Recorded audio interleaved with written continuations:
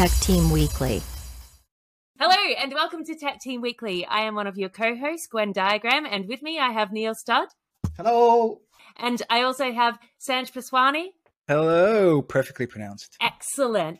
And we have quite an action-packed show for you today. So first off, we're going to be doing our usual stand-up where we will talk about what we've been up to during the week, whether that's work or outside of work or tech-related or other exciting things going on our lives. And then we'll go through social engineering where we talk about comments that we've gotten from you, our audience, which is really nice. So thanks for all your interaction. And then we have our epic for this week. And we're going to be talking about a really exciting issue from Swale Council where they mistakenly approved or declined planning requests. So watch out for that. It's good fun. Then there's News Bites, where we're talking about London Tech Week and Black Men in Tech, which is really great. And then I'm very excited that OWASP Top 10 has been updated, so we're going to touch on that. And then we're going to talk about a little bit of Wikipedia editing and a woman fighting fascism, which we all love. And then we'll announce the winner from our last competition in the last episode. We will have a new competition. And then, we'll finish up. So thank you very much to Cook My Grub for sponsoring today. And yeah, we're really excited to have you. Thank you for joining us.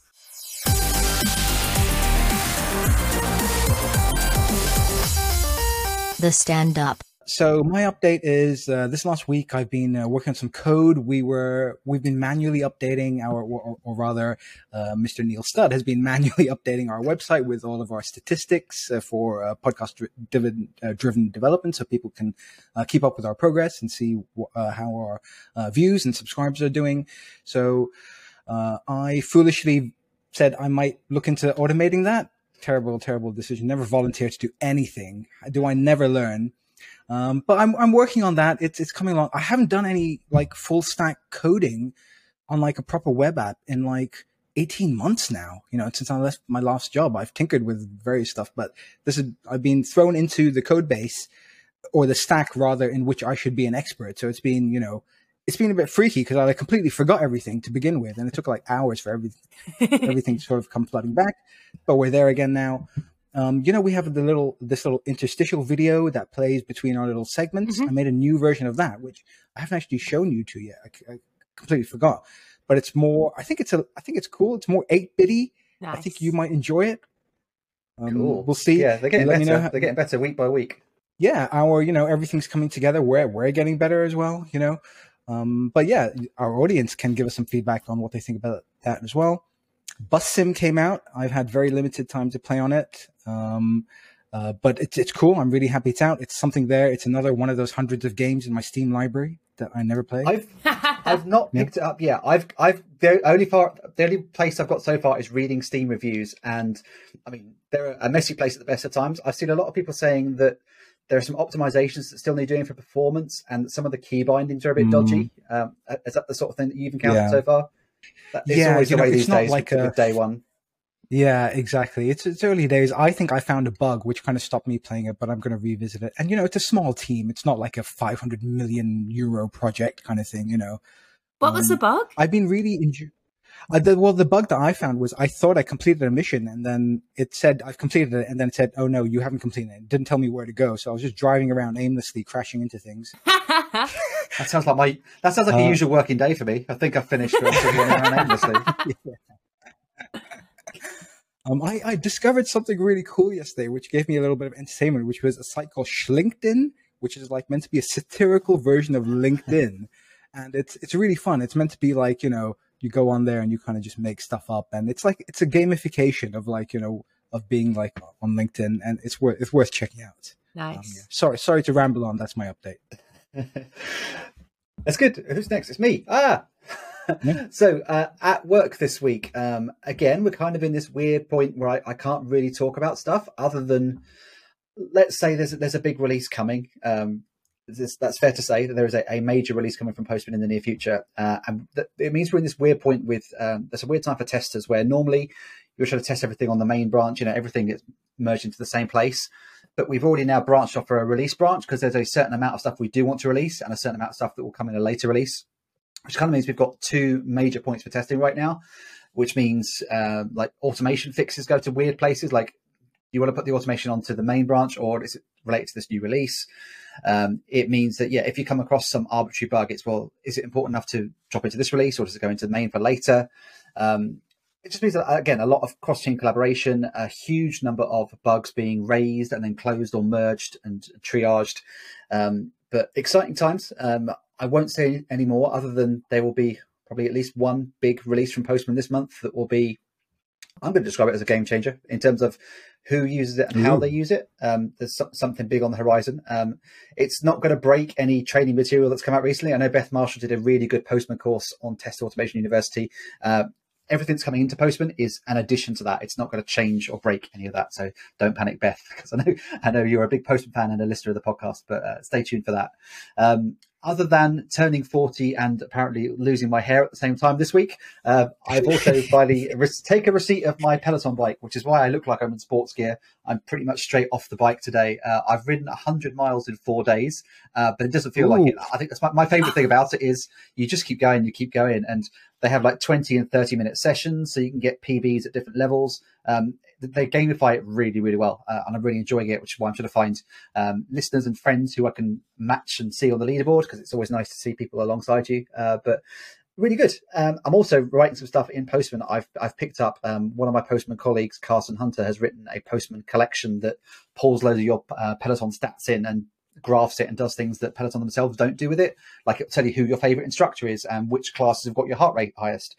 So I'm pivoting on some of that, and I'm going to try and publicize some of that a bit more if I do some myself as well, which is good fun. Finally, from me, big thing that happens the day this episode drops is the tickets for the new Bond film finally go on sale. And I'm a massive Bond head. Been waiting a year and a half since this film was supposed to come out, No Time to Die. No one's yet announced what time the tickets are going on sale. They're going on sale on Monday. So I will be checking at midnight, 8 a.m., 9 a.m., and then just periodically throughout the day to see when they actually do go on sale.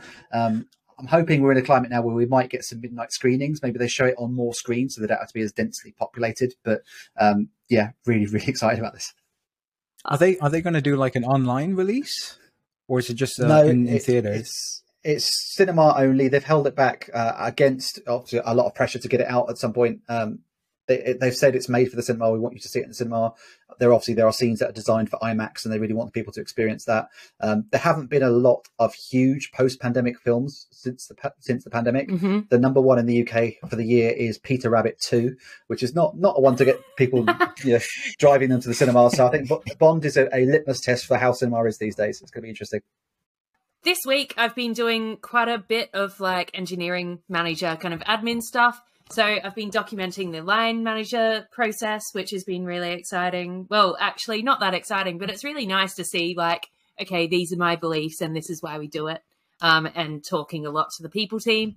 So the next thing I'm about to start on engineering manager wise is I'm about to start creating an engineering progression framework, which is really exciting and quite interesting because I'm always a little bit wary of them, as sometimes it can be very much seen as a checklist to progression, and it can create some really weird behaviors. So I'm really excited to figure out how to do it nicely and encourage people in the right way, but also ensure that there's a suitable path for lots of development kind of personality. So the kind of like extroverted people and the introverted people can both see something that they can go along with and see their own career path. So yeah, really excited about that.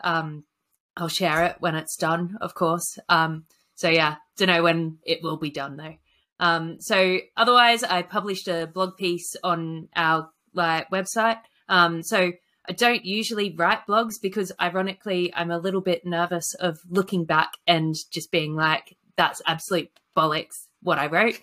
But it's really silly because there's loads of videos of me talking on YouTube and interviewing with me. So it's like a completely moot point.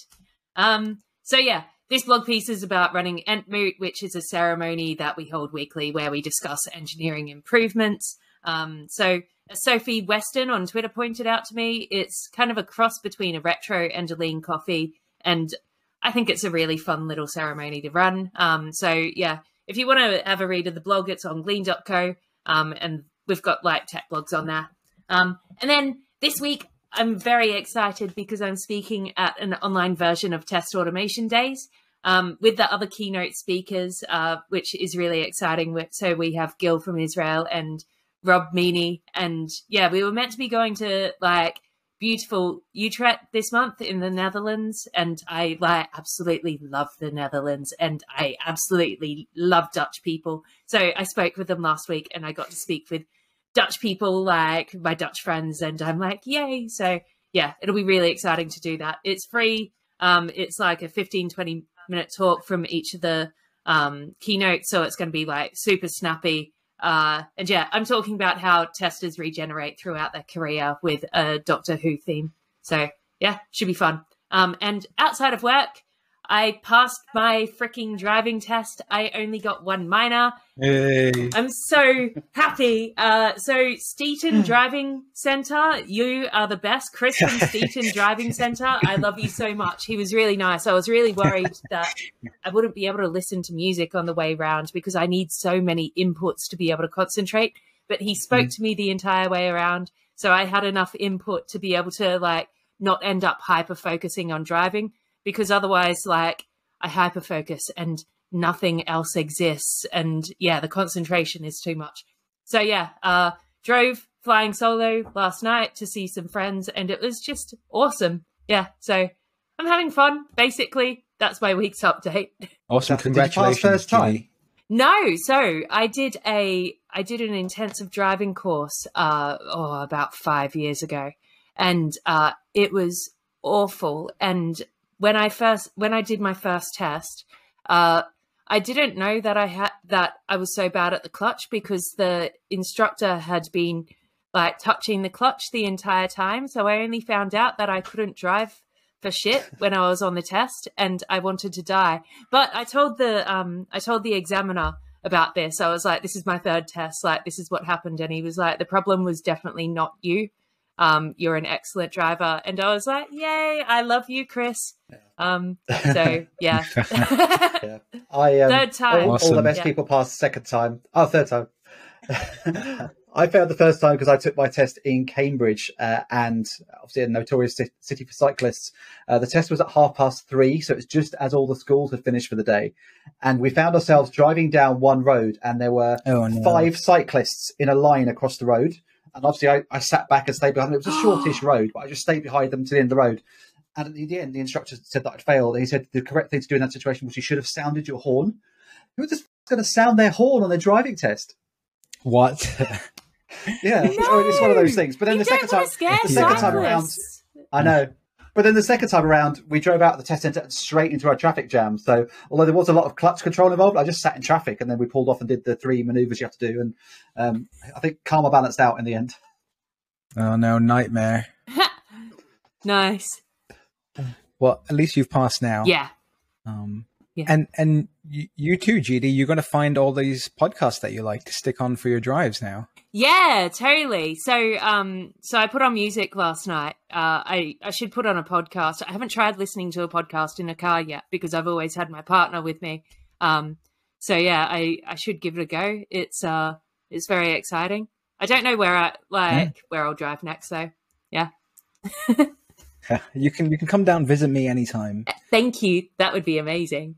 And happy birthday to you, Mr. Neil Studd. You look amazing for 40. And I think Gwen and I were both saying this before we hit record. You look amazing in this whole sort of GI stud sort of look, you know. I'm glad to be over the hump of hitting 40 because now you can look forward. But it was funny when I got my Peloton on day one because when you fire it up, it shows you like your gender and category, and it just said the first thing it said was Neil Studd, male, 40s. I was like, oh, for God's sake, it's just today. Even the machines are mocking you now.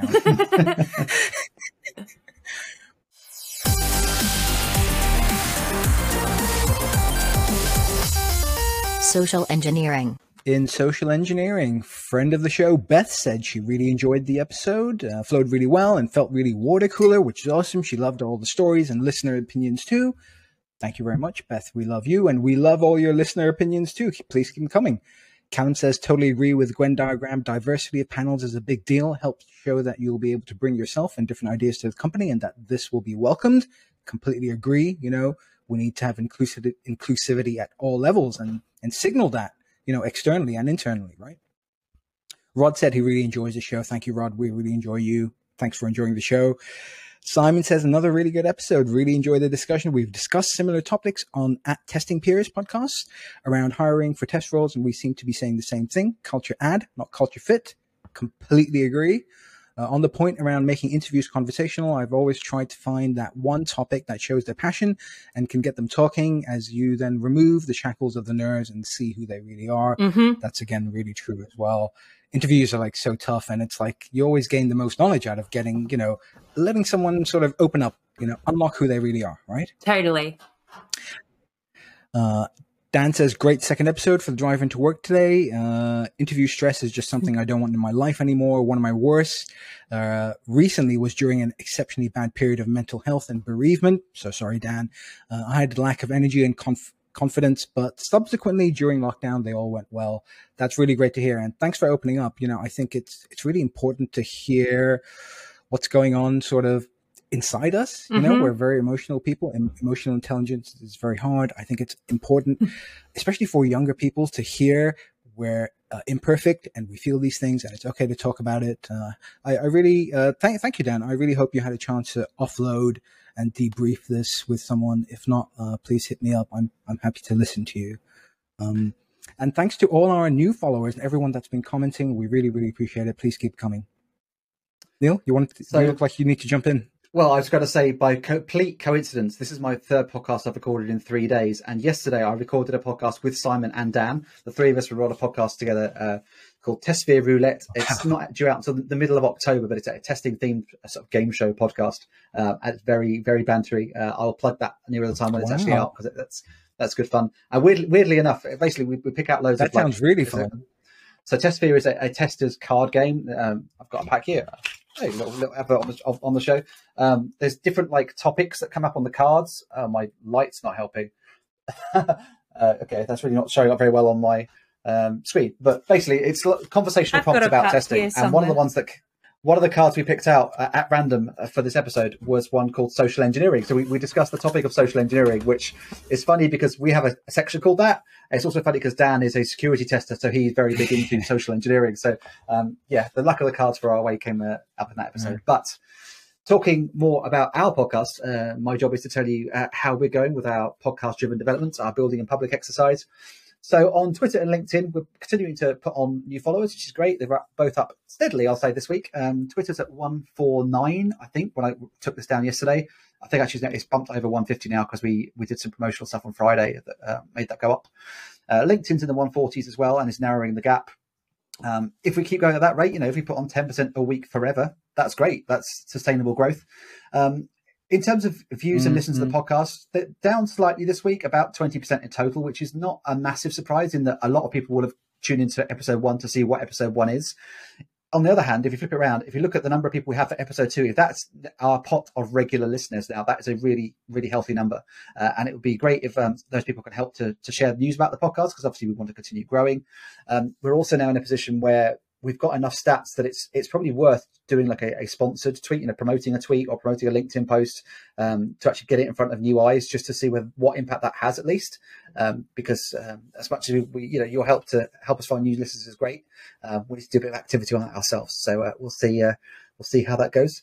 Sam's already mentioned he's working on some automation to make this web page easier to use. I've done a little bit of refactoring on it myself this week to pull the data out. So the data that drives the page is in a big array, so that it hopefully just makes it easier for Sanj to plug into whatever he builds. But we've only got 3 weeks data. It's not that much. But yeah, all going well. It's really interesting. Cool. The things that I find via promoted tweets have sometimes been absolutely life-changing. They seem to be able to find the audience really well. It's where I found out about the startup bus, a hackathon across Europe. And really interesting how well they have the demographic, where it's that's exactly what I'm interested in. Yeah, and on LinkedIn maybe as at some point because we will look into some paid advertising, right? Yeah, on LinkedIn as well, you Sorry, can Neil. target specific job roles as well. So that means, we can go after people who are in engineering and who have, product managers and who are quality engineers and that sort of thing. So hopefully we could put it in front of the right people and hopefully, find a few more people. Interesting. And on the point of automation, so I've been tinkering around with the APIs. I've got the Twitter and the LinkedIn data working. Patreon and YouTube have APIs, so I know what to do. I just haven't written the lines yet. Anchor doesn't have an API, and I've messaged them, and they've said they've passed the request onto their engineering team, but I wouldn't hold my breath. So with Anchor, it's either going to be some dodgy web scraping, where we're going to have to send like our authentication cookies in the header, for example, or it's going to be some level of like manual. Maybe we build like a Chrome web extension where one of us can then manually have to click, upload this number or something. I've done a number of kind of scrapey things in the past where they'll pull data out of a site that doesn't have an API, and then it will output it somewhere into a format that you can parse later, to a CSV or something. So yeah, happy to chip in on that because I've cracked that a few times. I think one of the best ones I did was my local gym. I had a pure gym where they didn't have an API as such, but if you fired a web request to them, they would tell you how many people were in your gym at the moment. And I hit that every 5 minutes for like a week. I built like an activity graph to show how busy, where the peaks and troughs of activity were in the gym. They've since built their own functionality that shows you that, which is useful. But that was one of my favorite things was, just let me automate working out how busy the gym is and work out when I should go. That's nice. Really cool. It's always fun to discover secret API endpoints, isn't it? You know what? So last time I bought a washing machine, we've already spoken about washing machines, but now people have mentioned washing machines. Like we spoke about it before we started the podcast. But I cannot wait for washing machines to have APIs so I can monitor all of their usage. Like when I last bought one, they weren't there yet. I think there might be a few now, but yeah, more home appliances with APIs. I need to check which one my sister-in-law has got, but she has a washing machine that will check the weather forecast. And if it knows that it's going to rain, the washing machine will text you and say, well, do you want to just dry it indoors? Because you're not going to get it outside today. It's amazing. Oh my God. Wow. That's so cute. Awesome. They're coming along so much, and like washing machines that play music, I love them. Yeah, like I just think they're a beautiful, beautiful piece of machinery. Anyway, before I get too excited about washing machines, because I will start shouting, let's move on to this epic.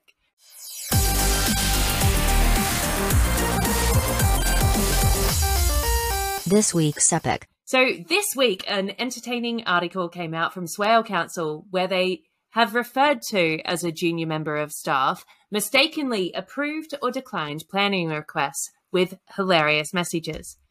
With an applicant called the Happy Pants Ranch having their proposals rejected with notes such as, your proposal is whack? No, mate, proper whack. 2 applications to separate pubs were both approved as well. So one of the responses was Incy Wincy Spider and why am I doing this? Am I the chosen one? So legal advice has confirmed that these decisions, there were 5 in total with like incorrectly or like kind of test data put on, they're actually legally binding and they must be overturned before the correct decisions are made, which may take up to 3 months and cost £8,000. So as per usual, when these kind of large public mistakes are made, the response from Swale Council has blamed the mistake on a junior member of staff. They said that apparently they had no knowledge of the applications and they believed that they were working in a test environment. So an investigation is underway to understand what happened and may result in action against the officers involved, these junior staff members. So I love these kind of problems like this. So there's so many reasons why this happened, and it's so often that this is blamed on the junior staff members. One of my favorite things is there's a fantastic post on Reddit where a chap started at a new place and they were following all the like training setup and they ended up dropping the database in production. And they fired him, walked him off the job. He posted on Reddit being like, I totally screwed up today. I'm an awful person. And it's like, no, this is not your fault. Their training was incorrect. Like, and yeah, so onboarding new staff members, why did they allow this junior to like get onto production when they thought it was a test environment? Yeah. If there weren't such, tragic consequences behind this story, it would just be completely, one, hilarious, and two, we'd hope that, the right response is sort of taken, right? Because, like, why is it this person's fault, right? They should never be put in a position where they could be making these kinds of mistakes, right? And they should not have to pay for any of this. It's not their fault. They exposed a giant vulnerability in your system.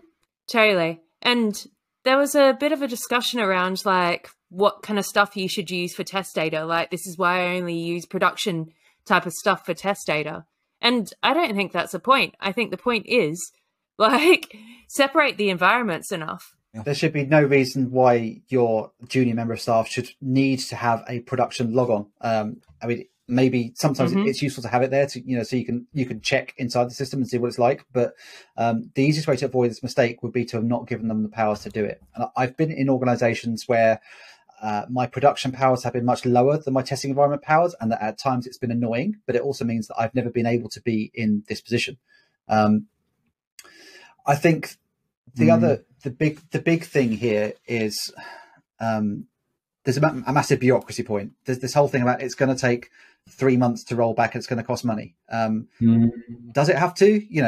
If sensible people got in a room, maybe you need to call some kind of extraordinary meeting of the council leaders to just say, this was clearly a mistake. Can we just scrub it? And the answer is yes. And then you're done.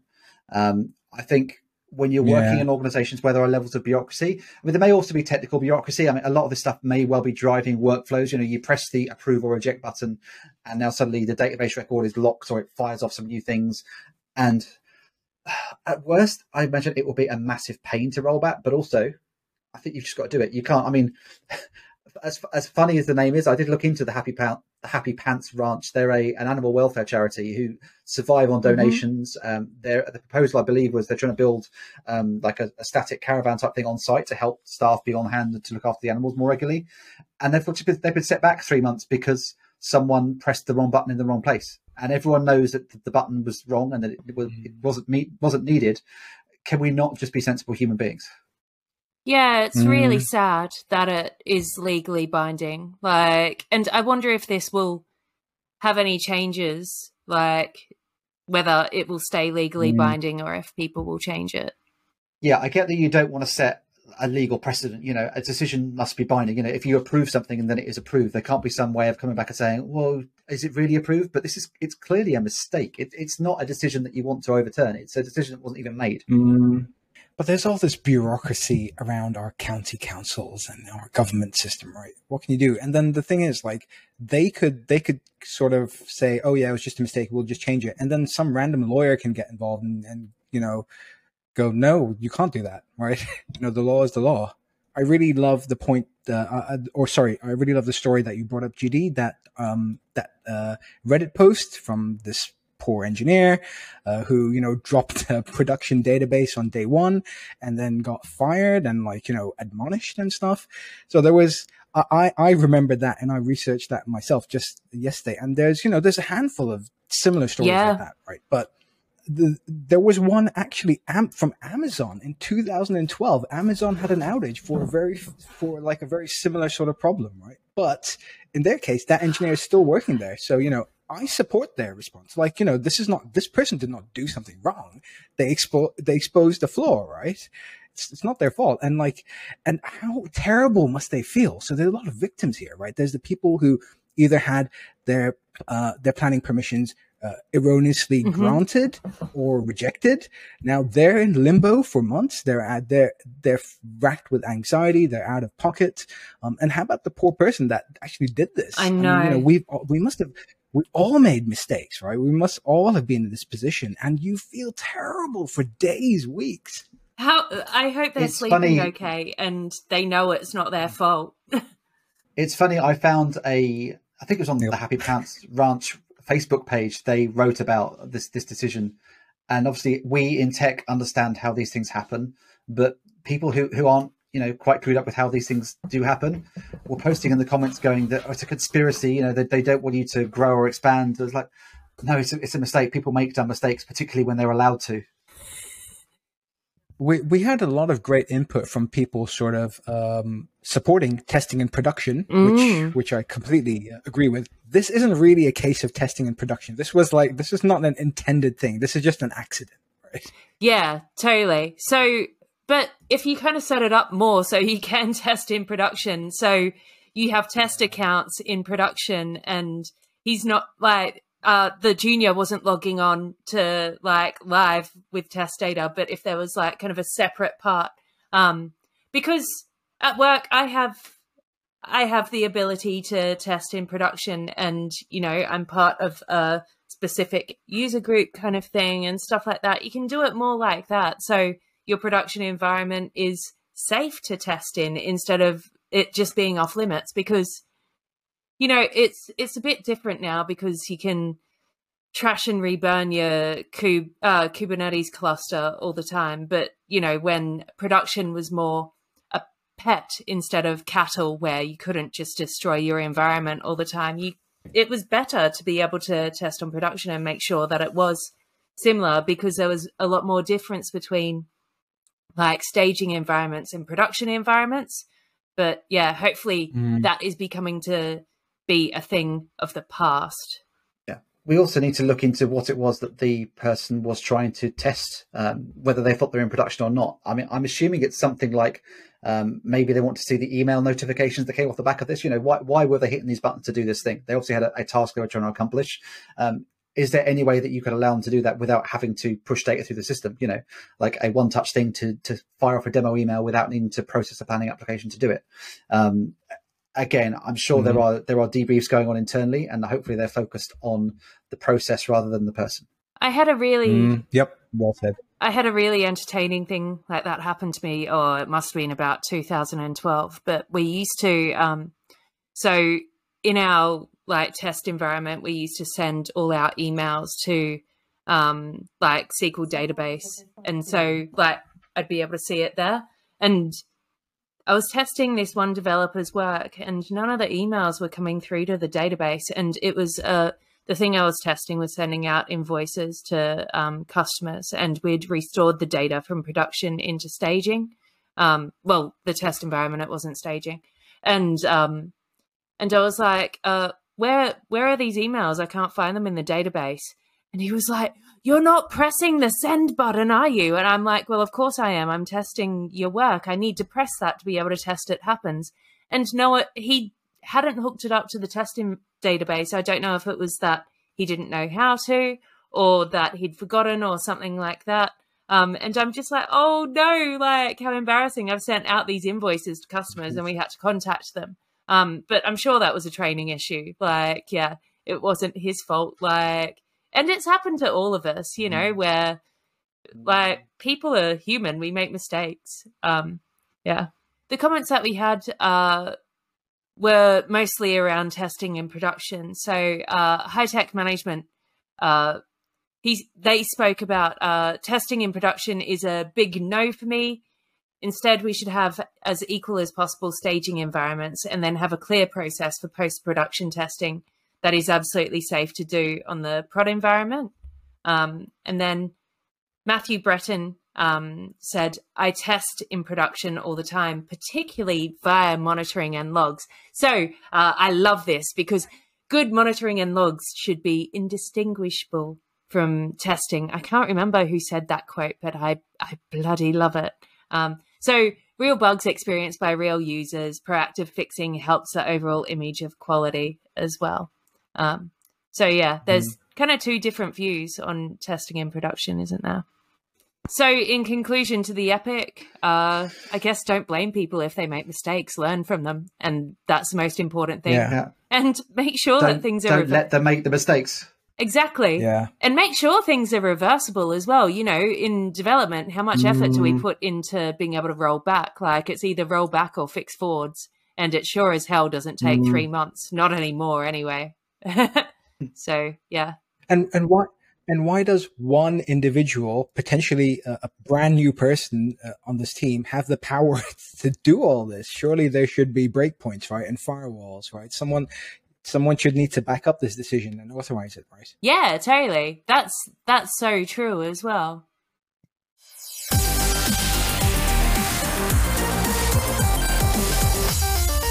News Bites. Report from London Tech Watch says August followed up a record-breaking July with over $1.8 billion US pulled in across 57 deals across London, including 5 mega $100 million US plus deals. Sorry to be so regionless and London-centric. I'm just going to get it out this week. I know that fully 2/3 of our hosting team are not based in London and probably don't care about it. But that point flows nicely onto next week. It's actually London Tech Week. That's September the 20th to 24th. In previous years, this has been a huge deal. Tons of events going on. You're hosting events, you're going to events, you're attending events after work, you're doing virtual events. It's just event. London Tech Week, right? But this year feels really muted to me. I mean, I guess we still haven't cracked this problem of attending virtual events and conferences, but what do you think? Are you going to anything? Are you hosting anything? Please let me know, because I'd love to get involved. That leads nicely on to my last point, which is the Mayor of London's team is on the lookout for progressive tech organizations to take part in the next edition of the program to support more young Black men into work. Really, really fantastic and important project. We'll put a link in. If you're in this hiring space or know anyone that is, please do get involved. That would be amazing. Yeah, that's a very exciting program. Really stoked that the Mayor of London's putting effort into that. Yeah. And I mean, anecdotally, not backed up by any real data, I feel like Black people are the most underrepresented in the teams and the companies that I've worked in, and it would be nice to get a little bit more inclusivity there. I agree completely. It doesn't look like the real life. Our teams don't look like when you walk out on the street, and they should look a lot more like that. Really exciting news to me, and a lot of you as well, I imagine. So the OWASP Top 10 has finally been updated for the first time since 2017. So it's felt like for a while the topics were getting kind of slightly out of date, and now the topics have been shuffled around a bit. Some have changed names, some have been merged, and most excitingly, new ones have been added. So I'm just so excited to see what the security community does with this new information. I really, really hope that Juice Shop, which is my favorite security training tool, will get updated. If you haven't played with Juice Shop, we'll link it in the description. It is an absolutely beautiful way to learn about security flaws in applications that you build. Dan Billing, who was mentioned earlier, he ran a workshop on it. I've run workshops on it, inspired by Dan, like quite a few people have, and they're just so much fun. I won't talk about that too much because I love it. So new categories for OWASP Top 10, insecure design, software and data integrity failures, and server-side request forgery. So just make sure you check it out on the new OWASP Top 10 on owasp.org. I can't wait to start designing some workshops around this. It's going to be amazing. I need to read into it more. Yeah, a new version of the OWASP Top 10 is a real line in the sand for anyone who produces training material. It's one of those things that it doesn't come along often, but it means you have to throw away not everything you thought before, but a lot of things that you've done before. Personally, there's some really good Pluralsight courses around this. The security researcher from Australia called Troy Hunt, I've done some training with. He came in to compare the market when I was there to do some training with us. So he's going to have his hands full. And just on a slight tangent, but I didn't bring it up in the news bites in our notes, but Selenium has just released its first release candidate for version 4, which again, that's another thing where anyone who's got Selenium training courses, I don't think it's as big a jump as the jump from 2 to 3 was, but everyone's going to need to get reading the small print and work out if they need to change any of the material. It's going to be interesting. Yeah, that's a really good point. It's going to be a lot of updating stuff, but yeah, it's always fun when you get to, isn't it? And getting to investigate these new categories. I've not looked into them too much, so yeah, it's just exciting new stuff to learn. I've looked into them enough to know that I have no idea what server-side request forgery is. I think it's the one that's number 10 on the list now, but I looked at their bit, and it involves something when I was spoofing certificates, and I got scared and ran off. But I look forward to finding out more about that. Totally. Well, I will wrap things up then with my news bite for the week. I've been gripped this week by an article/essay. It's about 3,000 words on Wired.com about the Wikipedia editing career of a woman who's dedicated herself to removing content which glorifies fascism, and specifically which doesn't cite its sources, which obviously is a big Wikipedia no-no. Ksenia Kaufman's battle began in 2015 and has involved a wealth of independent research and reading. She's faced accusations of censorship, even when what she's removing is nothing short of biased hero worship. Being Wikipedia, the discussions around her changes are there for all to see, and many assume her to be a man because of her bold and brash edit style. She says she just lets them believe what they want to believe. The war itself may be long since over, but the edit war will continue forever. Kaufman is now one of the top 1% of contributors on Wikipedia and is actively watching over 2,000 pages to ensure that trolls, vandals, and Nazi fanboys won't get their say any longer. It's a really interesting read. Yeah, good for her. Yeah. This is brilliant. Yeah, fighting fascism is always so important. And yeah, that's a really interesting way to do it instead of going out on the streets, and safe, nice way to do it. There are so many interesting little anecdotes in there. Like there's a category, like there was there was a Nazi medal that was awarded to a lot of their officers. And each of these officers were given individual pages. And again, those pages were fleshed out with fluff, talk about the many great things they've done. And again, if you took out, as she found, you took away the stuff that was unsubstantiated, you were left with their name and that they won a medal. And at that point, they don't deserve to have a page of their own. They're not notorious enough. And thankfully, Wikipedia backed her up on a lot of these things to help her remove a lot of things that just were not deserving of a place. But it's always a fine line between freedom of speech, accusations of censorship and McCarthyism. But also, I mean, Wikipedia is supposed to be a source of truth. And if you cannot cite your truth, you probably don't belong to be there. Agreed. Wikipedia is a fantastic organization, and I know they're always looking for more contributors and funding and people to help out.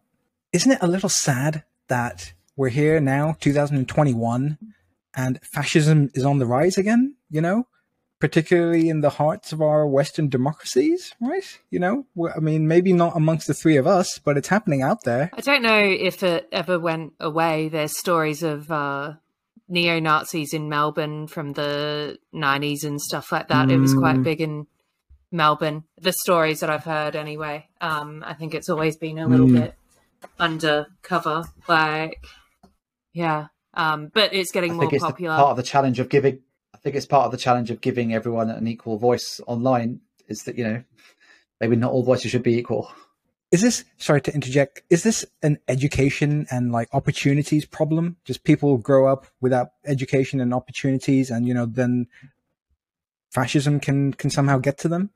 They can get involved with the wrong crowd. Yeah, I think so. It can be quite lonely people that find people that actually listen to them. So people who feel like they aren't listened when they join online communities or real life communities, and they finally feel like they're being heard with their opinions and stuff like that, and their opinions are encouraged, then I guess it's because of that. What I've always found really interesting is so the kind of fascism clothes are always so similar to subcultures that I've been in or followed. And it's really hard to tell the difference between quite left-wing and quite right-wing when it starts going to extremes, such as the skinhead haircut. And then the hipster subculture. So a lot of the fascists are wearing proper beards, nice haircuts, flannel shirts and stuff like that. And it's the same as what the hipster culture wears. And they seem to copy this kind of culture. And I've just found it really interesting that you can't tell a fascist. I think one of the challenges of the internet is the fact that it's so easy to search for anything makes it very easy to have selective biases. You Google for your belief, you will find something that supports that. Very few people will deliberately Google the opposite of their belief to find the counter arguments. If you come onto the internet with predisposed opinions, you will find your community there to support you. Yeah. So one of the dudes I work with, he he got his YouTube to specifically recommend right-wing stuff to him so he could educate himself. And I don't know how he handles it. Like, I'm just like, that's quite a mad thing to do. But sometimes you need to try and listen to other points of view. And even just be like, wow, I didn't know that was why they believe that. I really disagree with that, but at least I know why they believe it now, I guess. But yeah, I couldn't do it. So hats off to him. Really hardcore.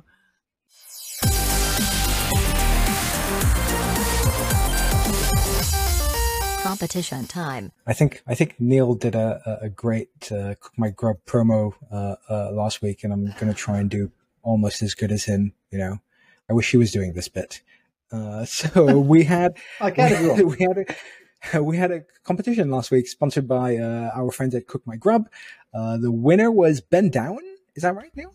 Ben Dowen, yep. Ben Dowen, okay. Tester on Twitter. Lovely. I'm sure he's a fantastic individual. He got the £20 Amazon voucher. That's hopefully winging its way over to you very soon, if it's not already there.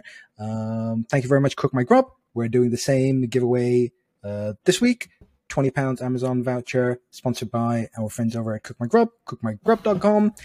This is like a website that hooks up, I guess, budding chefs and people who want to just order food, get a takeaway or get a delivery, but their sort of sell is that it's really varied world food, and there's a big focus on sort of freshness, health, quality, and taste. And they help out both sides here. So you could be a consumer, or you could go on there and you can set up your own kitchen. And they'll help you sort of do all your food hygiene rating stuff and get you set up as a business and selling on their site. They have a very limited area of operations right now, but they'll be expanding to London and nationwide by the end of this year. Was that? How did that sound, Neil? Did I miss anything? Fantastic. That was about everything. Yeah, I love the fact that it pairs people directly with chefs. I mean, as much as I've got my favorite takeaways locally, like how many chefs at those takeaways am I on first name terms with, or how many of them know exactly how I like to have something? I really love the idea of bringing you and the chefs that much closer together. Totally. Yeah, I'm all. This whole food tech's exploded over the pandemic. And, so I like to try a few of these things. I like to get my meals delivered, either like frozen or ready meals or whatever, and it's quite expensive. I'm looking for healthy, high protein meals. And it's like, some of these prices are crazy, and then I would much rather pay less than that and get it from, as you say, a chef whose name and you can probably trust has put the care and effort into making an awesome meal for you. Totally. Have either of you tried any of those these home delivery, they'll deliver a box of raw ingredients?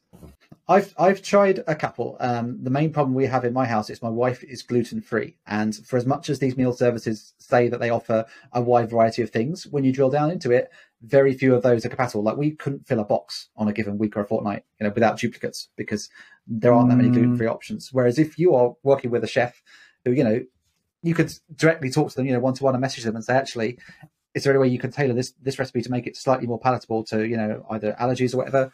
I would guess they are probably a lot more receptive to that on Cook My Grub. I would love that. Yep. So I'm vegan, and everyone's been talking about getting takeaway over the pandemic. I live in a small town. There is no vegan takeaway hardly. The vegan pizza that you can get is absolutely rank. And it means I have to cook every single night. So having someone else pick that up for me would be, oh my God. And someone would be able to cook vegan. I wouldn't be relying just on the takeaways nearby. Anyway, competition runs again this week. All you have to do is like or retweet the tweet that's promoting the show, episode number 3. And we're not sure if we want to carry on doing it this way. Are you happy with us doing it this way? Can you think of a better way for us to run a competition or a giveaway? Just a fun little thing to do, let us know. Maybe the listeners could cook food for us. Could propose recipes. Oh my God. Send us your food bribes and we to pick win. our favorite meal. Yeah. I'm pretty unchoosy. If it's got calories or chocolate, just send it my way.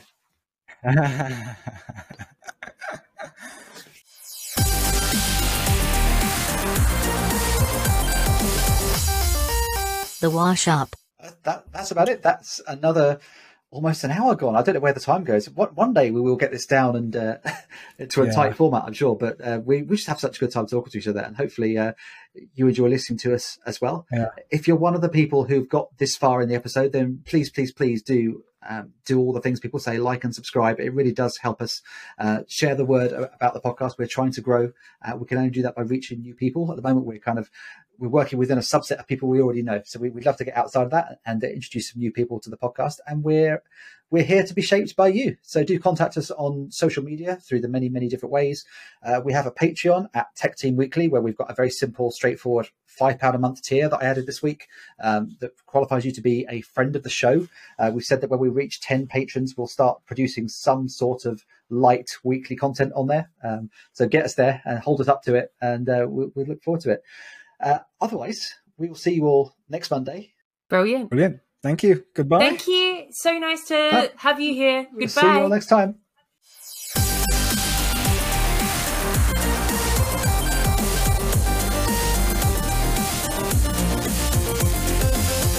Tech Team Weekly.